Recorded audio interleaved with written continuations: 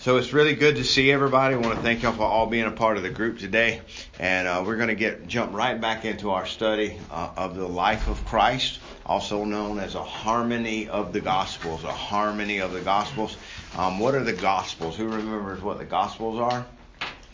There are 4 of them. Luke. Yeah.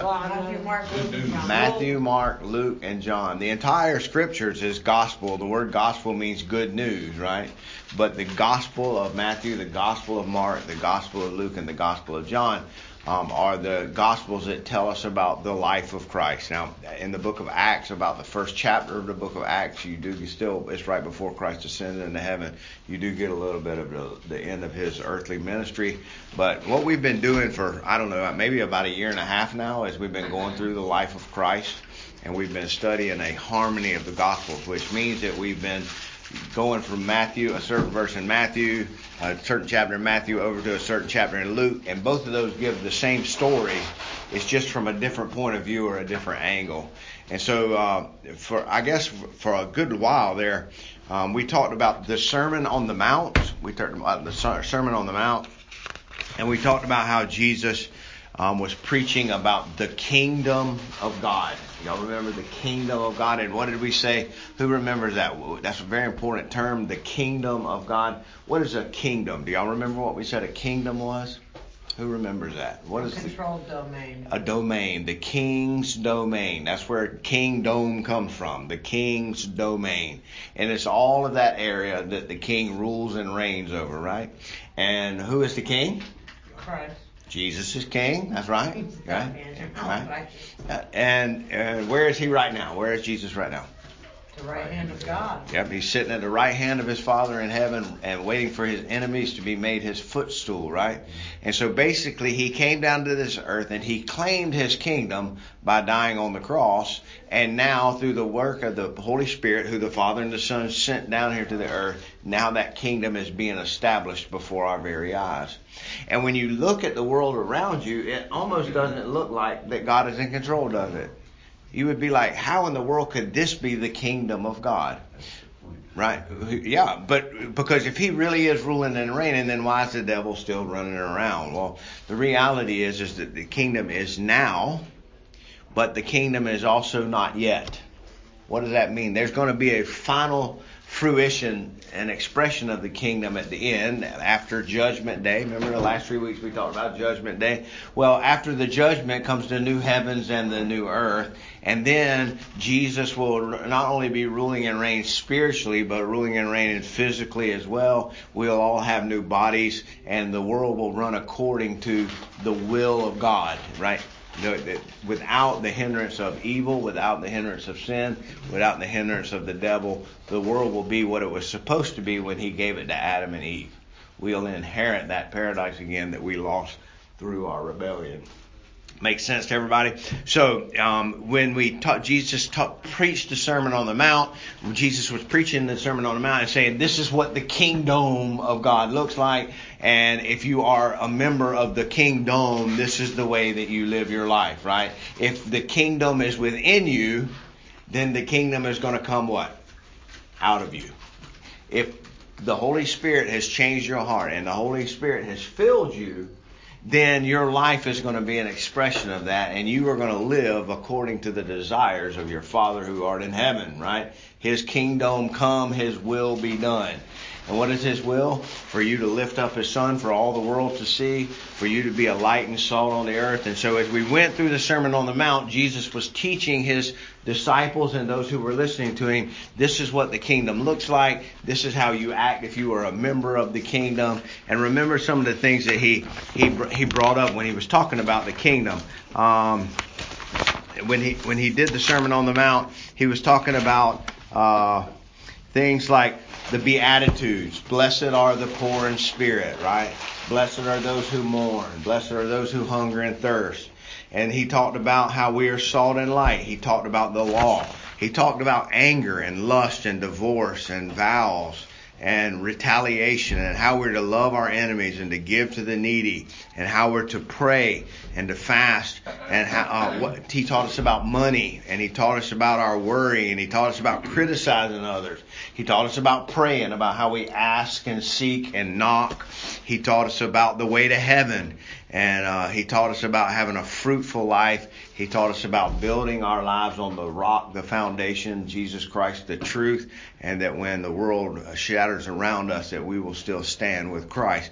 And so all through that Sermon on the Mount, he was teaching us this is what the kingdom of God is, this is what the kingdom of God looks like, and this is who you are. If you live in the kingdom, this is the way that you will live your life. And so we finished all of that up, and then to finish that, we summed up with Jesus saying that there's many on that final day that are going to say to me, Lord, Lord. And he's going to say what? Depart from me, I never knew you. They outwardly, externally, they look like they were a part of the kingdom, but internally they actually weren't. And so today what we're going to do is now Jesus is going to start fulfilling some of the kingdom promises. And so how do we know that Jesus is who he says he is? What are some of the ways that we can know Jesus is who he says he is? Anybody want to help with that? Through his death on the cross. Okay, through his death on the cross, he came to die and to save a people. Good. And what else? There's his resurrection. So that's exactly right. He proved that he was who he said he was, because he said, if you tear down this temple in 3 days, I'll what? I'll raise it back up again. And he did exactly what he did. So how do we know Jesus is who he says he is? Well, Jesus always tells us the truth. Jesus fulfills the law. Jesus never broke the law. Jesus never sinned. And Jesus went around doing kind and good things for people. Jesus taught about the kingdom. And one of the major proofs that we know Jesus is who he says he is by the fact of the miracles that he did. So one of the ways that the people can tell that the kingdom is being established is through these supernatural acts that are taking place that just don't make any sense. They're out of the ordinary. They're extraordinary. And so today we're going to look at one of those miracles. If you'll take your Bibles and turn with me to the book of Matthew chapter 8. And as you're turning to Matthew chapter 8, what we'll do is we'll open up with a word of prayer, okay? Matthew chapter 8. Most gracious Heavenly Father, thank you for this day and this time to come together and to study your truth. Your word is truth. And you know every man and woman in this room, and there is not a single one of us in here, including myself, that do not have struggles, that do not have doubts and fears and trepidations, that do not have anxiety and worries. But Lord, we look to you for hope, and we look to you for truth, and we look to you for stability and assurance in a world that simply cannot give it to us. And my prayer is today, as we study your word and focus on your Son, Jesus Christ, that you will open our hearts and our minds and our lives to your truth. Help us to receive that truth and to believe that truth and walk in that truth. In Christ's name we pray. Amen. All right, so let's look together in Matthew chapter 8. And we're going to read, I'm going to read to you verses 1 through 13. And then we're going to harmonize that by turning over to the book of Luke and seeing Luke's account of the same story. Remember, we're talking about the harmony of the gospel. So each of these guys, Matthew, Mark, Luke, and John, are all going to tell the stories. And then they're all going to have their different points and their different angles and things that they bring out in it. So let's look at Matthew chapter 8, verses 1 through 13. It says, when Jesus came down from the mountain, large crowds followed him. Now, what did we just got finished talking about? What have we been studying for the last 6 months? The Sermon on the Mount, right? And now it says that Jesus is doing what? He's coming down off the mountain. He's finished the sermon, and now he's going to come down and put that sermon into shoe leather, right? What do I mean when I say that? He's going to put that sermon into shoe leather. Is it words? He's going to walk out what he's been preaching, right? It's one thing to preach something. It's another thing to do what you preach. Walk the talk. Good. So he's going to come down off the mountain, and a large crowd followed him. In the past, we've talked about these large crowds following Jesus. Why were some of the people following Jesus? Do y'all remember some of the different reasons why people followed Jesus? Some of them was following him because they wanted to murder him. Good. Some of them hated him and were looking for him to slip up and say something that would give them rule or reason to hurt him, right? No doubt. Throw him in jail, incarcerate him, kill him, right, to betray him. So there was an enemy crowd following him, looking for him to slip up. Good. All right. Who else was following him? People that believed in his miracles. Okay, the people that believed in his miracles, they saw these mighty miracles taking place, and this was something they had never seen before, right? So maybe some of them were just following because of the novelty, that this was a new guy in town. Like we were just talking before the class started about the fair and how everybody goes out to the fair in the fall, right? There's always something to see at the fair, a sideshow or something crazy going on one of the rides, and so everybody goes to the fair just to see something. Well, there was a lot of people that were following Jesus just because he was the latest and greatest attraction, something that everybody was talking about. There was another group of people calling him that were under his discipline. What do we call those people that were under his disciples? Good. So there was actually people that were truly heartfelt believers that were following him, and he was raising them up in the kingdom ways, right? So we had true followers, we had disciples, we had enemies following him, we had people that were there just for the novelty, and so there was many people following him, large crowds following, and a leper came to him and bowed down. Now, as a leper, is that a lion? Is that like a cat? A leper? Is that a cat? No, that's somebody who has leprosy. No, that's somebody with leprosy. You got on a leopard spot shirt today, right? But that's not a leper. That's a leopard, right? That's a leopard. And so, what is a leper? The term for leprosy was there was many and various skin diseases that were going on back in that day. In our modern times, leprosy is known as Hansen's disease, right? And there are still actually leprosy colonies all over the world now. There's one in Louisiana for people who have leprosy. It's a highly contagious skin disease that you can pass on to other people, and it literally eats your flesh away. It's a flesh-eating disease. You said there was some in this day and age? Oh, yeah. Yeah, there's still, yeah. And there's a leprosy colony down in Louisiana. There used to be an island that they kept them on north and right outside of New York, I believe. Yep. Wow. Yep, and there's a lot of leprosy still in third world countries like India and over in the Far East. There's still a lot of people suffering from it. So it's a very highly contagious disease, and it's a skin disease. And so back in that day, that was a big thing. And it says the leper came and bowed down before Jesus, and said, "Lord, if you are willing, you can make me clean," right? Well, that's really neat that the leper approaches Jesus in that way. What does he say? If you are willing. What is the leper realizing? That it's up to Jesus, not up to him. And that's going to be important as we get further into the story. He says, if you are willing to make me clean, you can. So by kneeling before Jesus, what is he showing? Reverence, right? One of the greatest proofs that Jesus is God in the flesh is that when people would bow down before him and worship him, he would receive their worship. One of the greatest proofs in the Bible that Jesus is truly God and truly the Son of God and truly God is that when people would bow before him, he would receive their worship. Well, why do I say that? Well, because Jesus is Jewish, and Jesus never broke any of the Ten Commandments, did he? And what does the first commandment say? The Lord your God is a jealous God. You shall have no other gods before him, right? And the second commandment says what? You shall not bow down and worship any images or anything that is not God himself. Right? Right. Heaven or that is not God. And so when these people would bow before Jesus and he would receive their worship, if he were not God, what would he have told them? Get up, I'm just a man.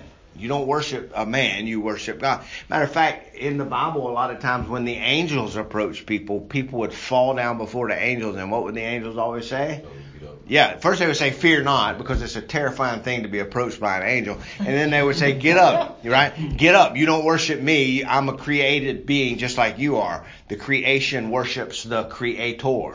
Now that's in the Bible somewhere. Several places, and especially in the book of Revelation. When John falls before the angel who's giving him the revelation, he says, get up. We only worship God. You don't worship the creation, you worship the creator. He actually lifted him up. Mm-hmm. So this guy comes to Jesus, and he comes in reverence, and he also comes in humility. He recognizes that he is sick, and he recognizes that, number one, he is not the source of his healing, and he recognizes, too, that Jesus is the source of healing. It's very important for us to remember that we are not the source of fixing ourselves. That's God's work. We come to God recognizing our brokenness, and he heals us. It's not, hey, Jesus, will you help me to help myself? Right? This guy does not say that. He doesn't say, hey, will you help me to heal myself? He says, if you are willing, you can heal me. You see, you can heal me. And so, again, remembering that leprosy is a very contagious disease. Look what it says. Jesus stretched out his hand and touched him and said, I am willing, be cleansed. And immediately the leprosy was cleansed. So Jesus reaches out and touches this man, right? And that's amazing in itself, because back in that day, well, let's just use the coronavirus thing that we're doing today, right? Y'all just heard me cough a minute ago. Probably 3 people in this room think, he got the Rona. You need to put on a mask, right? Right? And you go to a grocery store and you see somebody at the grocery store and they coughing over the grocery. You go, man, they spreading this thing. And so we know what it feels like to be contaminated or to fear contamination. Like when we was kids, you get the cooties, right? You don't want somebody touching you, get the cooties.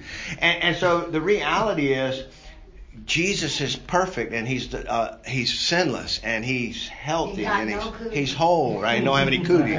I don't know if that's ever been mentioned in a theology class that Jesus doesn't have cooties, but he was pure and he's clean and he's sinless and he's spotless. He's the spotless Lamb of God. And yet Jesus was willing to reach out and touch a man with a disease that at that time never got healed. Okay? And so then he says this, Jesus said to him, see that you tell no one, but go and show yourself to the priest and present the offering that Moses commanded as a testimony to them. And when Jesus entered Capernaum, okay, so Jesus touched the man, he was immediately healed, and this is what Jesus said. I want you to go to the temple and I want you to offer to the priest, the offering that Moses commanded as a testimony. Now, we do not have time to go into this right now today, but if you were to go back to the book of Leviticus, there is actually 3 whole chapters, I think it's 3 chapters, on cleansing lepers and cleansing your house when it gets leper. Even your house can get the disease in it. And so what they had was Moses was given if you were healed of leprosy, if you were cleansed from leprosy, then you would go and you would offer a certain sacrifice at the tabernacle as thanksgiving to God for your leprosy. Well, Jesus tells this man to go and show the priest that he's been healed of his leprosy. And what is neat about that? That, yes, in the book of Leviticus, like 1,400 years, well, not 1,400 years, but, 1,200 years or so before Jesus was ever born, the book of Leviticus had been written, and it was a description of what you're to do when somebody gets healed of leprosy. And the reality is nobody had been healed from leprosy since Moses to Jesus. Nobody had ever been to the temple and offered the sacrifice that was required by the book of Leviticus. Why? Because nobody had been healed from leprosy. And so when Jesus comes in and heals this leper, there's several different neat little things we can see there. Jesus wants the man to go to the temple and offer to the priest present the offering that Moses commanded. What does that show us? It shows us that Jesus is a firm believer that the Old Testament is scriptural. And the Old Testament is the Word of God. And that the Old Testament is God's will for man. And so that he is authenticating the commands in the book of Leviticus by telling this young man to go and present the offering. All right? A lot of times as Christians, especially as modern day evangelicals, we have a tendency to foo-foo the Old Testament and say, that stuff don't matter anymore. We're not in the Old Testament anymore. We're in the New Covenant. But the reality is the Old Testament is just as important as the New Testament because it speaks to us of Christ and who He is. And so, I think the latest survey I saw said I think it's only about 12 to 14% of Christians have actually read the Bible from cover to cover. That it's literally like only 12% of people who claim to be Christians, who are believers and followers of Jesus Christ, have ever read the whole Bible. Only like 1 in 10 people. And so the reality is that I would say that it's probably less than that when it comes to the Old Testament, Genesis to Malachi. I would say that probably only about 5% of Christians have actually read those, because what happens is every year we try to read through the Bible in 1 year, and about February we get to the book of Leviticus, and then we give up and just jump straight to John chapter 3. You see, we don't want to deal with all of that hard stuff. But for those of you who have been a part of our class for the past few years, y'all know we went through the book of Genesis and found Christ in the book of Genesis. We preached through the whole book, and we had a good time in that class. And there's plenty to be learned from all Scripture. All Scripture is God-breathed and given by God for doctrine and reproof. You see, all of Scripture is for us.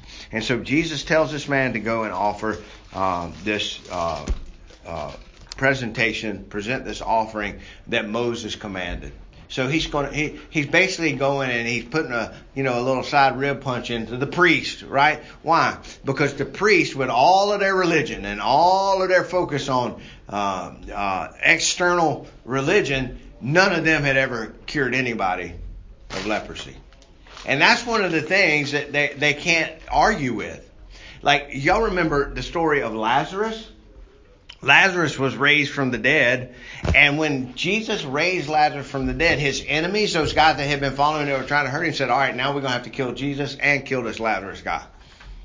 Like, they wanted to kill Lazarus too. Why? Because he was living proof that Jesus was who he said he was. He raised him from the dead. And they were going to kill him too. They were going to kill both of them. And so that small story there goes to show that God, that Jesus is who he says he is, that he is expressing the power of Messiah as the Savior. He has come in the world to seek and to save that which is lost. He's come to give sight to the blind and legs to the lame, right? And hope to the broken, and new hearts to those who desperately need him. And so the healing and hope and these types of things are all just literally oozing out of him. Everywhere he goes, he's bringing this beautiful declaration of who he is. And so it's like he's in Adam's cursed world, but right around him, everything that he touches turns back to life and love and hope and peace and joy, you see? And so he's expressing the fact that he's Messiah. So let's look at the next miracle there in verses 5 through 13. It says this: when Jesus entered Capernaum, a centurion came to him, imploring him.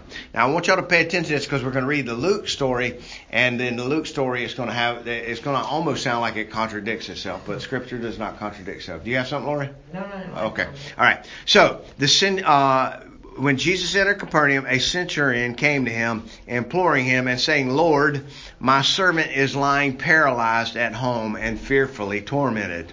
Jesus said to him, I will come and heal him. But the centurion said, Lord, I am not worthy for you to come under my roof, but just say the word and my servant will be healed. For I also am a man under authority, with soldiers under me, and I say to this one, go, and he does, and to another one, come, and he comes, and to my slave, do this, and he does it. Now, when Jesus heard this, he marveled and said to those who were following, truly I say to you, I have found not such a great faith with anyone in Israel. All right, so let's look at that whole passage there together, and then we're going to jump over to Luke. Number one, it says that he was in Capernaum. Remember, Capernaum is where Jesus was from. Jesus lived in a place called Capernaum. It's about 60 miles north of Jerusalem. And it's where the Sea of Galilee is. Remember, all of his disciples were fishermen. And so he did most of all of his ministry up in Capernaum. That's where he did most of his miracles and things.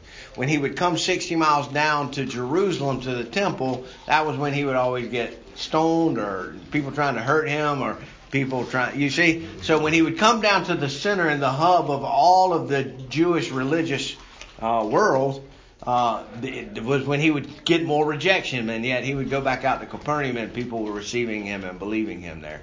So he's in Capernaum, and it says that a centurion came to him imploring him. What does it mean to implore? Beg. To beg, right? And so he is basically recognizing that he needs Jesus, and he says that he has He's a centurion, which means he's a Roman soldier. A centurion would be someone who was in charge of 100 soldiers. Like a platoon. And so he would have some persuasion in to see. We're going to actually find out in a minute that he is a believer and that he is a very good guy. But it says the centurion came to him, imploring him, saying, Lord, my servant is lying paralyzed at home and fearfully tormented. So he has a servant. He has someone that works for him at home who is... I just wanted to let everybody know I already signed them in. Okay. He is paralyzed and at home and fearfully tormented. So what did Jesus say? Well, I'll come and heal him. And the centurion said, Lord, I am not worthy for you to come under my roof, but just say the word and my servant will be healed. So not only is he imploring, which means he's begging, but now he is saying that his home is not even good enough for Jesus to come to.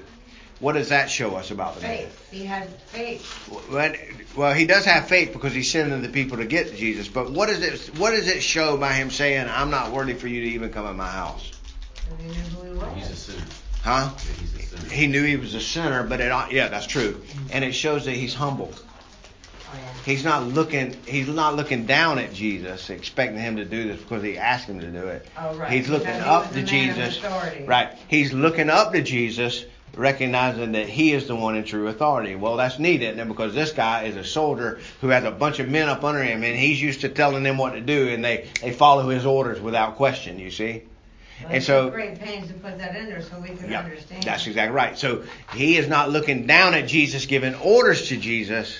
He's looking up to Jesus in faith and in hope that Jesus will give him orders. You see, will give him orders. And so he says, the centurion said, Lord, I'm not worthy to come under your roof, but just say the word and my servant will be healed. For I also am a man under authority with soldiers under me. And I say go and he goes, and another come and he comes.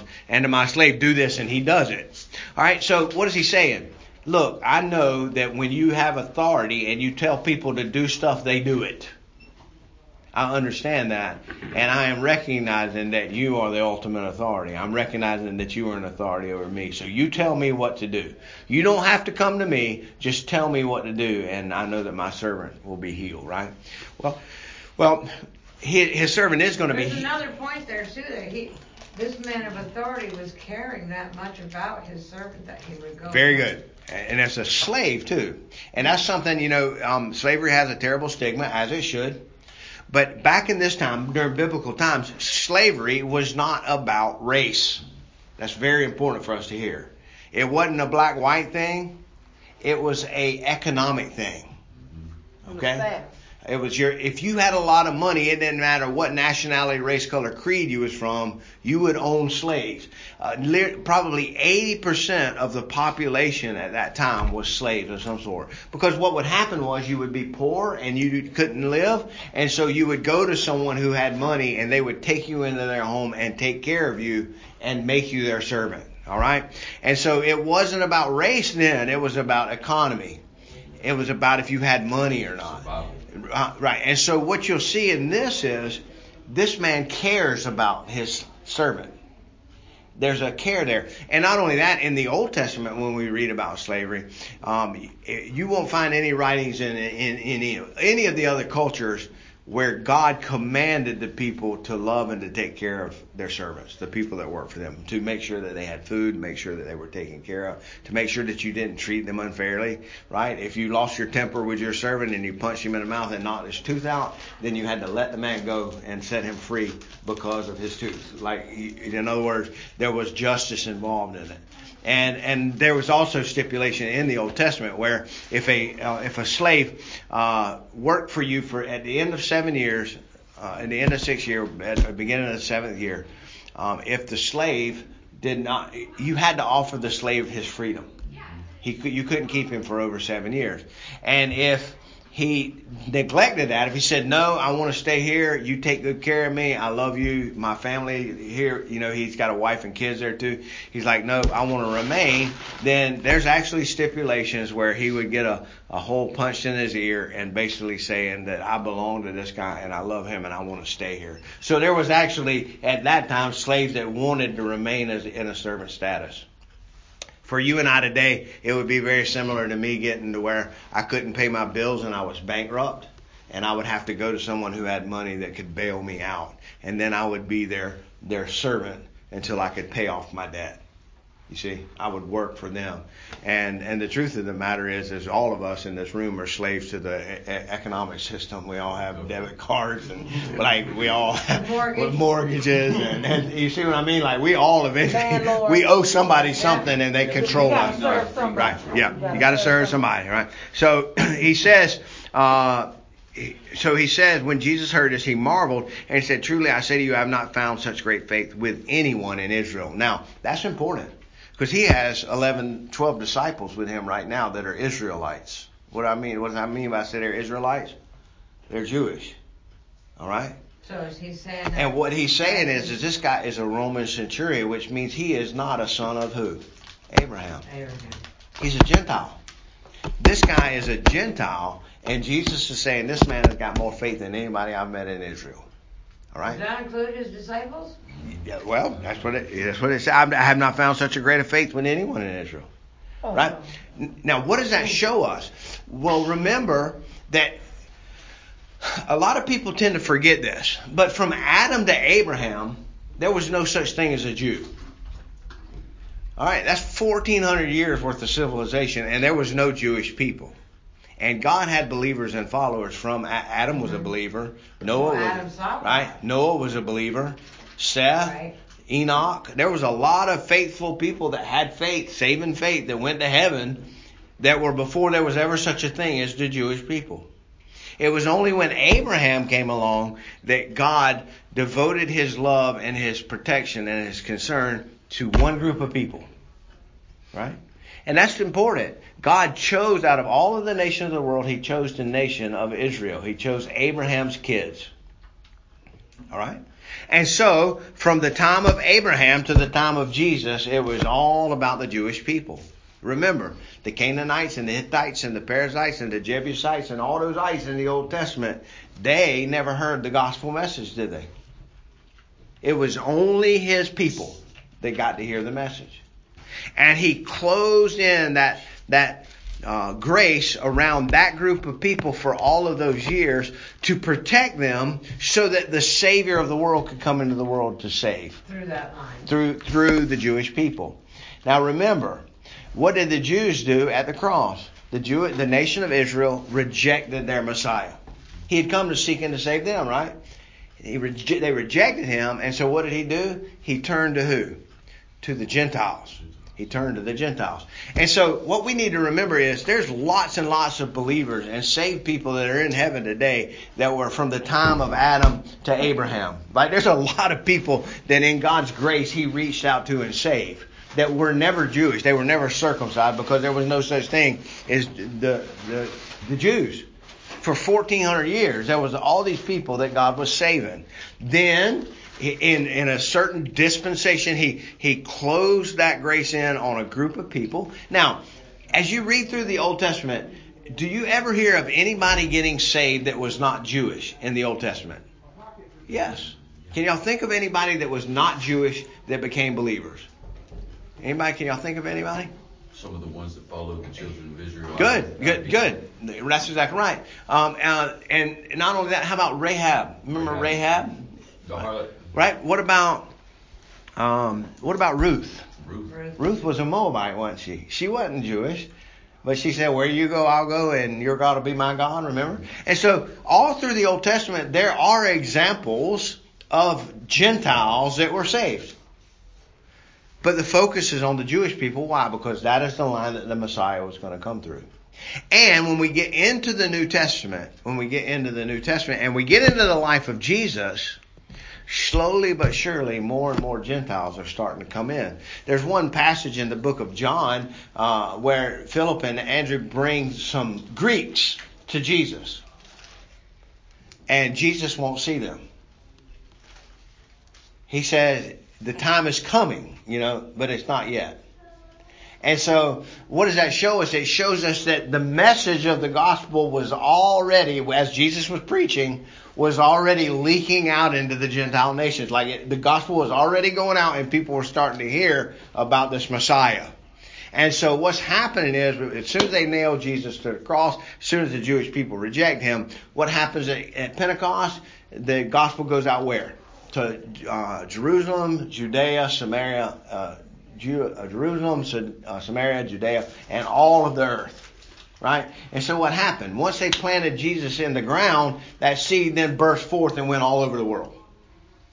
And so with this guy here, it's an example of a Gentile who is already getting the message of the gospel, that is a believer and a follower of Christ. And we'll see more of his story here in just a second. So, let's really quickly, I do need you to keep your place there, but let's go really quickly and go over to the book of Luke and look at chapter 7. Luke chapter 7, verses 1 through 10. All right? So Luke 7, 1 through 10. And we're going to see a little bit of a difference in Luke's account and Matthew's account. A little bit of a difference. All right? Let's look at everybody there. Luke 7, verse 1 to 10. When he had completed all of his discourse in the hearing of the people, he went to Capernaum. All right? Well, there's a difference right there, isn't it? What did Matthew say when he came down off the mountain? And what is Luke saying when he finished the preaching? So both of them are showing us that he had just finished the Sermon on the Mount, and now he has come down, and where is he headed? To Capernaum. All right. A centurion slave who was highly regarded by him was sick and about to die. He went to Capernaum. A centurion slave who was highly regarded by him was sick and about to die. When he heard about Jesus, all right, that's important. You hear about Jesus. When he heard about Jesus, he sent some Jewish elders asking him to come and save the life of his slave. So in this story, it's saying that that the centurion sent some of his servants or some Jewish elders from his town. So it's not in this story, it looks like it's not the centurion that comes to Jesus, it's the Jewish elders. And they come to Jesus and ask him to come and save the life of his slave. When they came to Jesus, they earnestly implored him, saying, he is worthy for you to grant this to him. All right. So these Jewish people are speaking up for this Gentile. And what do they say? He's worthy. Why? That means he believes. When they came, they said, he is worthy, for he loves our nation, and it was he who built us our synagogue. Right? So what do we know about the centurion? He loves the Jewish people, right? And what was the promise to Abraham all the way back in the New Testament? I will bless those who bless you, and I will curse those who curse you. Right? And what does he say? They said, this guy is worthy. He loves us, and he built a synagogue for us. So what does that show us? He has a love for the Jewish people, and more than likely that he has a love for Christ.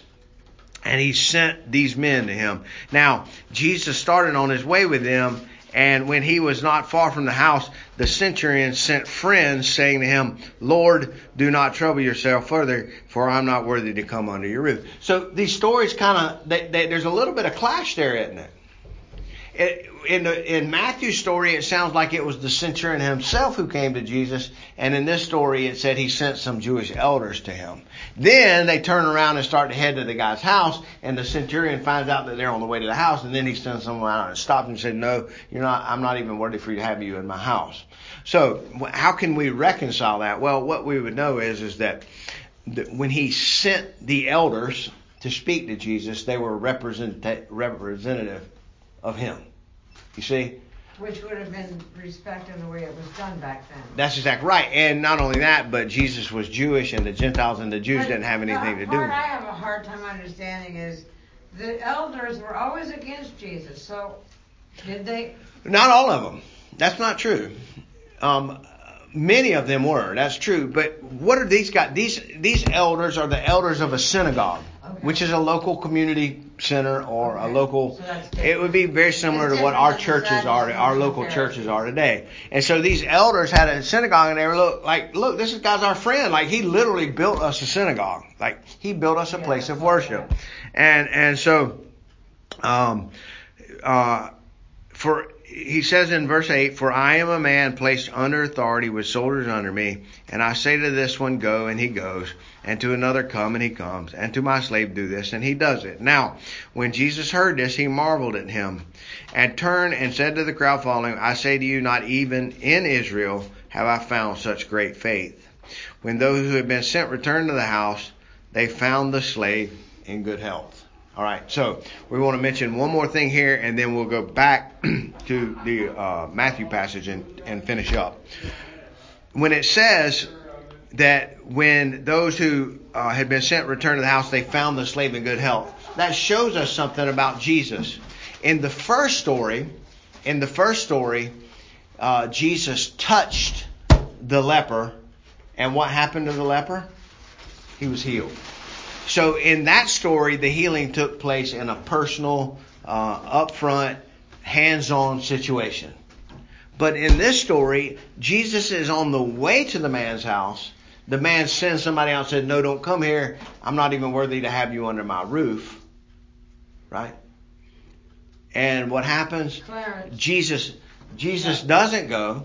Jesus doesn't go. Wake up. And when he doesn't go, the man is still healed. So what does that show us about Jesus? You don't have to be there. He doesn't have to be there to heal. That's exactly right. His Father has given him the power to heal, and he doesn't necessarily have to be in the room with you to heal you. It's kind of now Jesus is in the flesh, and he can't be in 1,000 places at one time. But in spirit, the Holy Spirit can heal wherever. And so Jesus prays for the man is healed. And Jesus never even had to go in and put his eyes on the man. And that's hopeful for me and you, isn't it? Because Jesus, of course, his Holy Spirit, the Holy Spirit is in the room with us today as we gather together in spirit and in truth. But Jesus, we don't see Jesus physically sitting here in the room with us. But it's good to know that he is interceding for us as a high priest right now, and that he doesn't have to be in the room with us in order to intercede for us. He's sitting at the right hand of his Father, and yet he's still acting as our high priest, praying for us and interceding for us. That's who he is. And so he don't have to exactly be in the same room. So now I want to go back to the Matthew passage, and we're going to look at just a couple more things, and then we'll wrap up the class today. So we were in Matthew 8. Let's look at verse 10, 11, 12, and 13. So Jesus heard this, he marveled and said to those who were following, "Truly I say to you, I have not found such great a faith with anyone in Israel." All right, now I want to focus on 11 and 12 for a few minutes. Jesus said to them, "I say to you that many," how many is many? It's many. A lot, right? Many is a lot, right? If you want to put a number to it, it would be something like more than the stars in the sky, or more than the sands on the seashore. Remember how God promised Abraham? He said that you would have children, and your children will exceed the number of stars in the sky, or the grains of sand on the seashore. So Jesus said, many will come from east and west. What does that mean to say from east and west? Well, at that time, and as Jesus is speaking, for the Jewish people, what is the center of the universe? Where does God dwell with his people? On this earth. Yeah, it is on earth, but where? It's At that time, In the temple. in the temple. And where was the temple? Jerusalem. In Jerusalem. So Jerusalem is literally, and the Temple Mount, the temple, and where the temple is, because God is dwelling with his people there, or it's supposed to be, right? Because God is dwelling there, to the Jewish mind, the center of the universe is where that temple stands. That's where the center of the universe is. And so when it says many will come from east and west, what is it saying? What do you think Jesus is referring to here? East and west meaning Jews and Gentiles. Well, it means people from the east of here and west of here. Everywhere. Right? But not just from Jerusalem. Good. Outsiders. So he's saying that there is another group of people that are going to come from east and west. All right? So keep your finger there on that passage. And let's go really quickly over to John chapter 10. I want to show you something in John chapter 10. All right? I'm going to have to get my real Bible. I'm going to have to get my real Bible. I'm having a hard time. Oh, you can do it. These aren't hard to find. All right. John chapter 10 verse what? Let me get there. I'm just going to listen to him. I'm just going to listen to him. Let me see. I need somebody 8 years old to show me this. Let's see. I told you. Oh I'm my sorry, goodness. John. I don't have my Bible here, so I'm gonna have a hard time. Let's see. See, you John don't chapter have this 10, Bible, verse neither 1. can. It's in John Oh man. I 10. went back Okay. to- Yep. John chapter 10 and let's look at verse 14. John chapter 10 verse 14. I am the good shepherd. This is Jesus speaking. I am the good shepherd. Right? The Lord is my shepherd. Who is the Lord? Jesus. And so Jesus is the good shepherd. I know my own, and my own know me. Even as my Father knows me, and I know the Father, and I lay my life down for my sheep. Who does Jesus die for? His sheep. I lay my life down for my sheep. I have other sheep. Now this is where I want you to see in 16. I have other sheep which are not of this fold. I must bring them also, and they will hear my voice, and they will become one flock with one shepherd. So what is Jesus saying? I'm the good shepherd. I have other sheep that are not of this fold. Now what is the fold that he's talking about? The Jewish folk. I have other sheep that are not Jewish. Who are those sheep? The Gentile sheep. That's right. They're not goats, they're sheep. Remember we said this last week. Sheep cannot become goats, and goats cannot become sheep. There's no such thing as a shoat, right? A sheep and a goat mixed together. Or a geep, right? You don't make those kind of, right? So, if you are a sheep, you are a sheep. And what he's saying is, I lay my life down for my sheep, and I have other sheep that are not of this fold, right? There are black sheep, and there are white sheep, and there are spotted sheep, and there are speckled sheep, and there are striped sheep, and all kind of colored sheep, black sheep and red sheep, all kind of sheep. But I have other sheep that are not of this fold, that are not Jewish, that are not of the Jewish fold. And I will call them, and they will come, and then we will be one flock with one shepherd. Now, go back to the passage in Abraham where God promised him that his children would be more than what? All of the sands of the seashore, or all of the stars in the sky. What is he saying? This is my fold. My fold are the children that have the faith of Abraham. You don't have to be circumcised to be a child of God. You have to have the faith of Abraham to be a child of God. What did Abraham believe in? He believed in the coming Messiah. You see? And so when Jesus says that I have other sheep, look at 16 again. I have other sheep which are not of this fold. I must bring them also, and they will hear my voice, and they will become one flock with one shepherd. All of God's people, all of those that the sheep laid his life down for, will come together and be one flock. Why? Because he's the good shepherd. He laid his life for them down, laid his life down for them, and the good shepherd does not lose sheep. Jesus is not on the final day going to be standing in heaven pulling his hair out and going, oh, there's Johnny in hell, and I'm meant for him to be saved. And he didn't get saved. Because if one of his sheep go to hell, He gonna go get him. that means that the good shepherd lost a sheep. And the good Not shepherd gonna doesn't lose lose sheep. one. He doesn't lose a single one.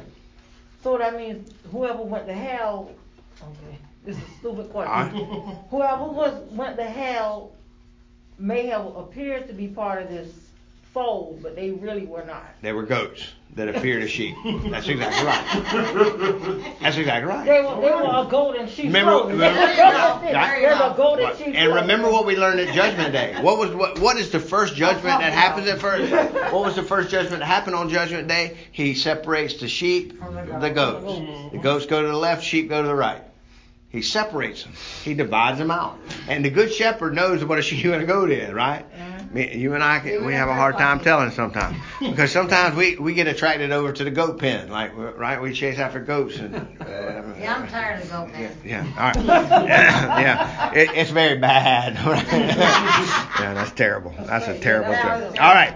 So now let's go back. Let's go back to Matthew and finish up. Let's go back to Matthew and finish up. Matthew chapter 8. Yeah. All right, y'all there? Usually when you have a Bible like that, usually it has a back thing, and you can just hit that little arrow backwards, and it'll go back to the old passage. All right. So let's look. It says, "I say to you, many will come from the east and west and recline at the table with Abraham, Isaac, Jacob in the where? kingdom of heaven. That's important. I say to you, many will come from the east. Matthew chapter 8, verse 11, 12, and 13. Matthew 8, 11, 12, and 13. Got it? Yeah. Okay.